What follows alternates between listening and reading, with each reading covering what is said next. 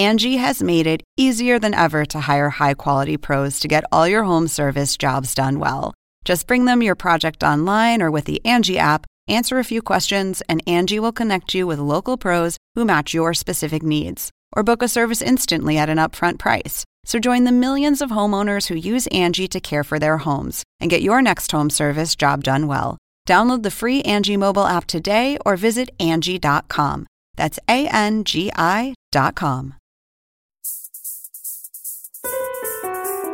Welcome back to Steven Selects, our deep dive look into some fan-favorite pivotal episodes of Steven Universe. I'm Mackenzie Atwood, and we're going behind the scenes of I Am My Mom. Very nice meeting you all, and your compliance is appreciated, but our job here is done,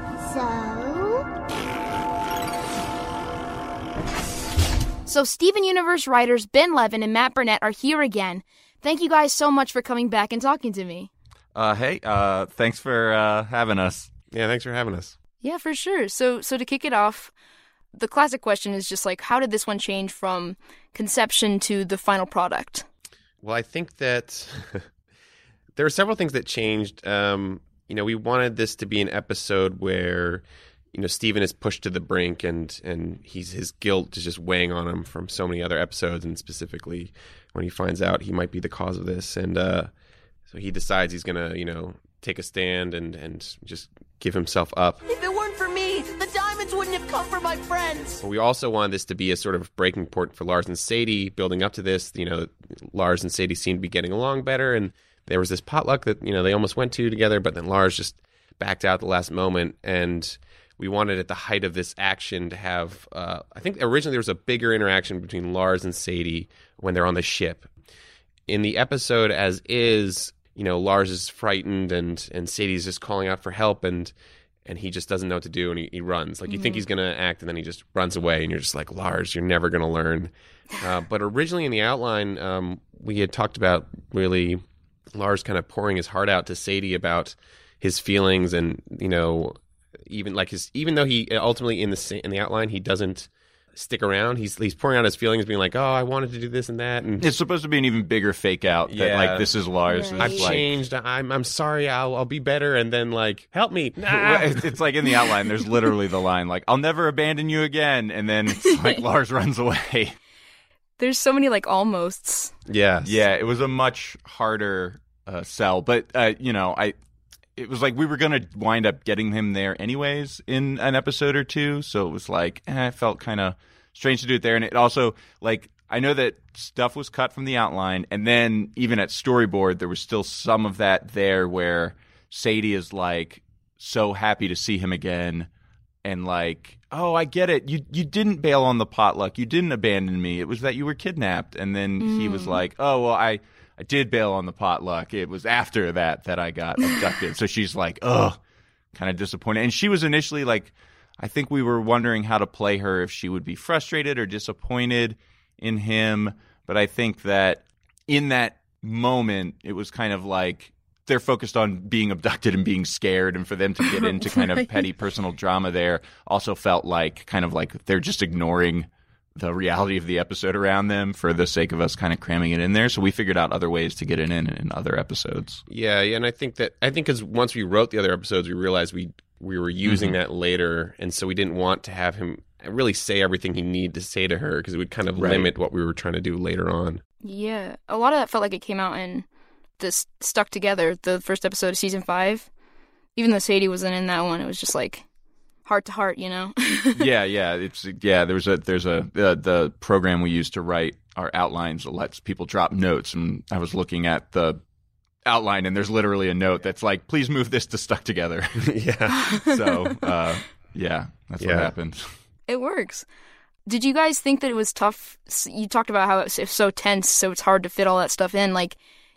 Was it tough writing a hostage stalemate kind of scenario that keeps it tense but doesn't just make it feel boring, if you move I'll kill this person, but if you move I'll do this or whatever? Well, the fun thing about this hostage scenario and Topaz is that all these boardies are stuck inside her body, and they're just sticking out there, and so it's just they don't know how to fight her. you know, and I think that's what makes this fun. When the gems initially come upon them and they're just like, oh, we're going to strike out. Ooh, don't, you know, and Jamie's like, don't hit me, Garnet, I swear I've changed. That's what made it super fun and tense, is that just there was physically, it was hard to get in a hit, you know? And so I think that's what made that writing this. And we were able to use the hostages for comedy, you know, because everyone's stuck or just like they can't talk. And yet Jamie, so it allowed us to do a lot of different things with the trope. Yeah. Yeah, I totally get where you're coming from. Another thing I thought about with this one is that Steven sort of seems to have a bit of like a martyr complex, and I feel like it sort of comes to a head like you guys talked about. Was that like a thing that you guys were intending? Like, were you wanting to portray it in that way? And do you think that ties in like how he views his mom and his relationship? Yeah, I mean, with this is all about. I mean, in this episode, yeah, he is guilty in some way of causing this, but there's just like this question of how much of his mom's legacy does he need to bear, and you know, how much does it transfer to him, which really comes across in the trial more when he's just like giving himself over and saying, you know, I'll just accept any punishment. This is just him being like, I think he's like, for this moment he's landing on like, I've just got to take everything. I've just got to take on everything. Right. I think martyr stories and stories where one character sacrifices themselves for the greater good is it's like a story that I remember us talking about a lot in the room in general, is just like, what do we think about those kind of stories? And we wanted to do that story but show how it's kind of wrong and weirdly selfish in a way sometimes, because like that's where Connie's anger at the end of the episode and then into the next season where she's mad at him is that, like, you know, you think you're doing this, but you know, you're helping everyone out, but you're really leaving a lot of people behind, and a lot of people who have invested a lot in you and helping you. And like, you know, he made a promise to Connie that they were going to do this together and they were going to be a team, and then he just takes it upon himself and makes this decision without consulting her. And we just wanted to kind of do that story, but then be like, well, what happens after that, after you sacrifice yourself and then like you got to go back to face everybody? Is it really the right decision to make? Is it really is it going to ultimately solve everything? Because there's always there's never an ending. There's always something after. So, you know, we kind of wanted to break down that kind of story a little bit with this, and this is just the first step in sort of exploring that. Yeah, I like the way that it subverted the trope of like having somebody give himself up, and it's like, what a noble sacrifice, but it's like, it's kind of messed up. I'm the only one who can stop what she started. I can stop all of it. You're wrong. Steven, get down here. She wouldn't have wanted this, but I do. There was another thing that was cool about this episode that I think really stuck out, and it was the callback to Marble Madness from, that's season 1, right? I think, yeah, that's season 1.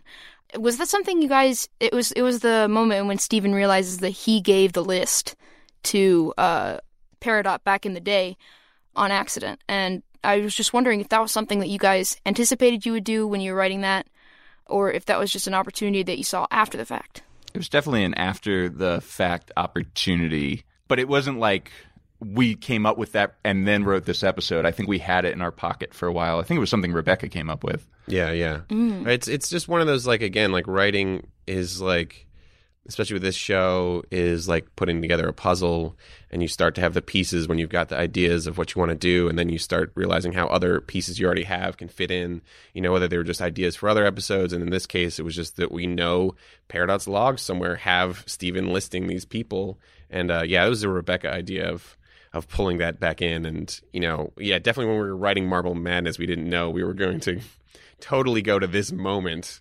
Right. But it worked out. It's like, oh, yeah, that, we can put that in there. Oh, geez, he's going to be upset about this. Oh, no, there's lots of humans. There's my dad, Connie, Lars and Sadie, the mailman, Onion, I think. The list. I gave them the list. It's important to, you know, be flexible and be able to have fun with the things that come up as you go along in like writing a TV show like this. You know, it helps to have an idea where you're going, but so much of the fun of working on Steven, and I think the things that have made it so memorable, is that we've allowed ourselves to take very minor things that someone just kind of tossed off when they were writing an episode, and then being like, oh, what if we called that back? And that was so fun, and just blowing it out and making it feel so much more connected and so organic. Yeah, I think like the thing that we could say is be like, yeah, we planned it all from the start and make ourselves look super smart. But I think that, yeah, if to anyone who wants to, write in any capacity, don't put that pressure on yourself to know everything at the very beginning, all at once, all the details, they all have to matter. Like, let your story change and evolve, and don't put so much pressure on yourself. Yeah, it's just something I think for artists to keep themselves sane who work on these shows. Because I mean, if Rebecca had come in on day one with like, here are 10 seasons of this television show, and this is exactly what the 10 seasons are going to be, by season 2, I think we'd be bored because we know everything that's going to happen, and there's no invention or fun or improv along the way. And we certainly had an idea of where the show was going to go, but just being able to play as we made the show just keeps everyone entertained. It keeps it engaging for the people who are making the show, and then that transfers to the episodes and to the audience. Yeah. Right. It's not just play 4-dimensional chess at the offset and then we're playing like we're playing checkers and then we just threw the board away. That makes So another thing that a lot of people really latched onto, it wasn't in this particular episode, it was the episode before, but it was the introduction of Topaz and Aquamarine as characters in the series, and they became fan favorites pretty quickly. So like, what kind of went into like planning for their introduction? The ideas for the characters came from Rebecca, of just having these ideas for these gems, and this really small, sassy, powerful one that she initially described as like Cartman-like. Yeah, it was supposed to be like Eric Cartman. And then this big, quiet one that really evokes like my love story.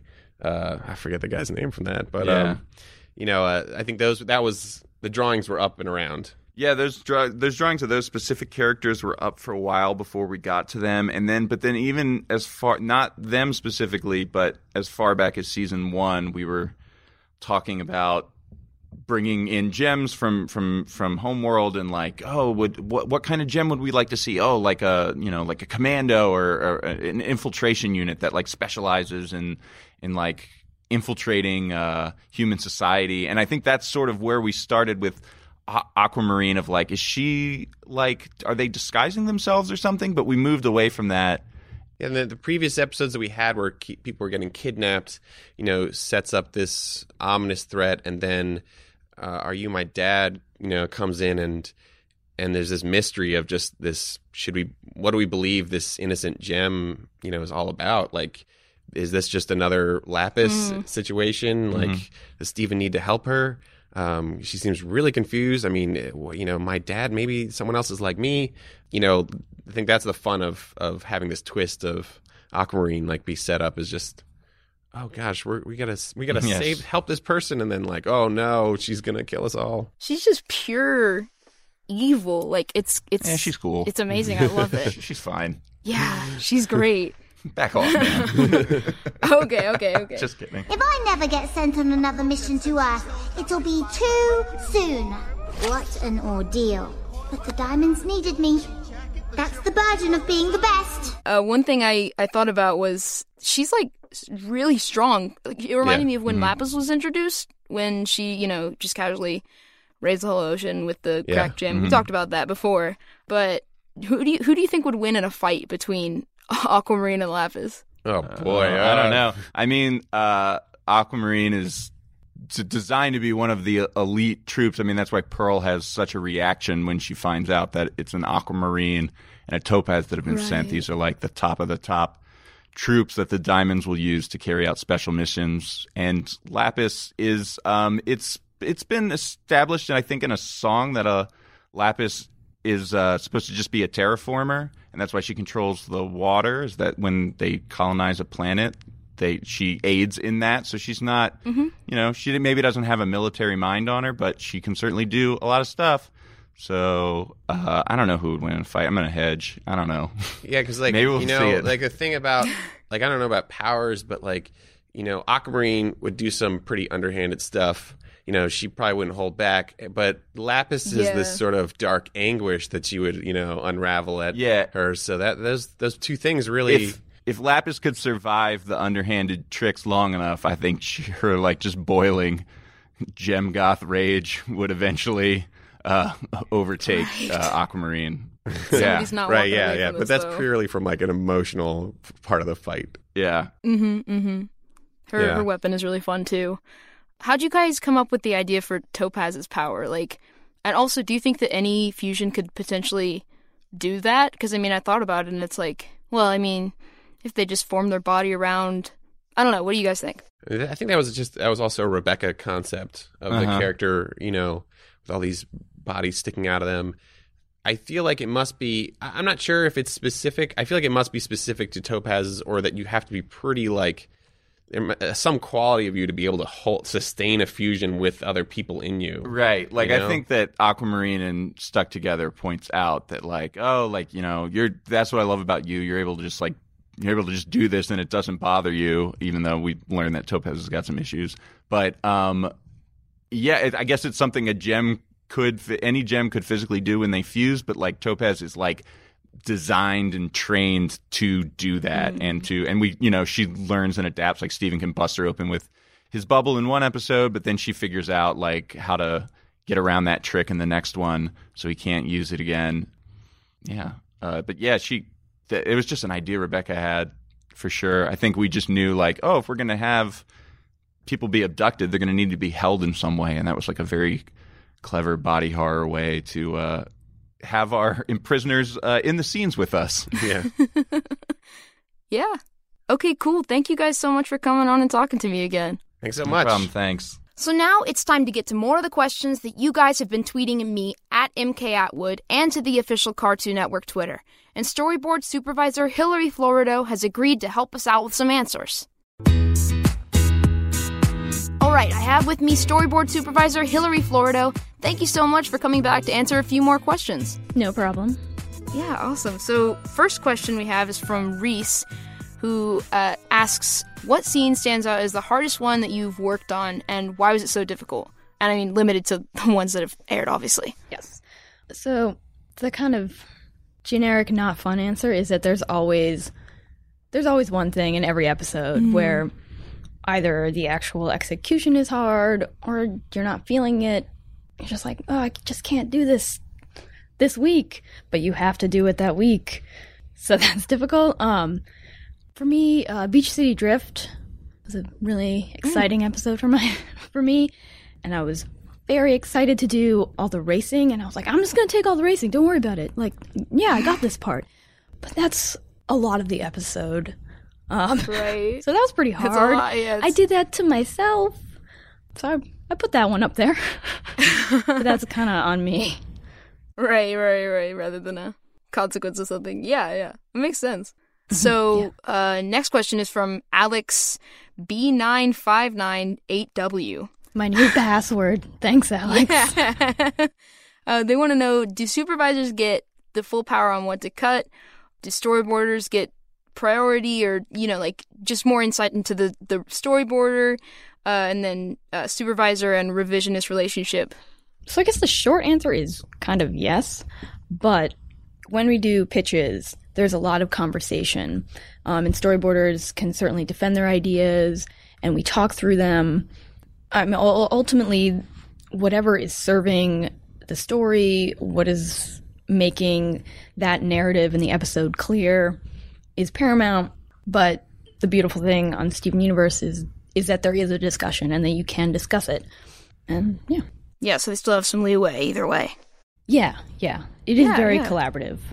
But certainly also when the episode reaches animatic and it's overtime, stuff has to get cut. Mm-hmm. So that's a thing that happens too. You gotta do what you gotta do. Yeah, it's a harsh world. Next question is from Geek Plant, who wants to know what kind of high school and college classes you would recommend for storyboarding. Okay, funny story, Geek Plant. I went to college for comic books, which is not storyboarding. It's close. It has a lot of similarities, but there are tremendous differences as well. And there was a lot of growing pains learning those differences. I would say, first, there is two types of storyboarding. The one we do on Steven, which is premise-based, which means you get kind of a skeleton play-by-play of what happens in the episode. And then the boarders get it, and they draw and write dialogue. The other way is script-based, which is you get a script, so you're not really writing. Right. So I've only done premise-based, so I can only tell you what's beneficial to that, which would be, watching movies, paying attention to camera stuff. It's film. It's animation, but you're still in the realm of film. Drawing classes, life drawing classes. Makes sense. Which I feel like is the tried and true answer that nobody wants. Like, sorry, you just gotta go draw some people. Yeah. In the real world. I would say also English classes, reading, understanding story, storytelling. That's really important because that's part of your job. Right. But also, really just kind of paying attention and soaking up your surroundings.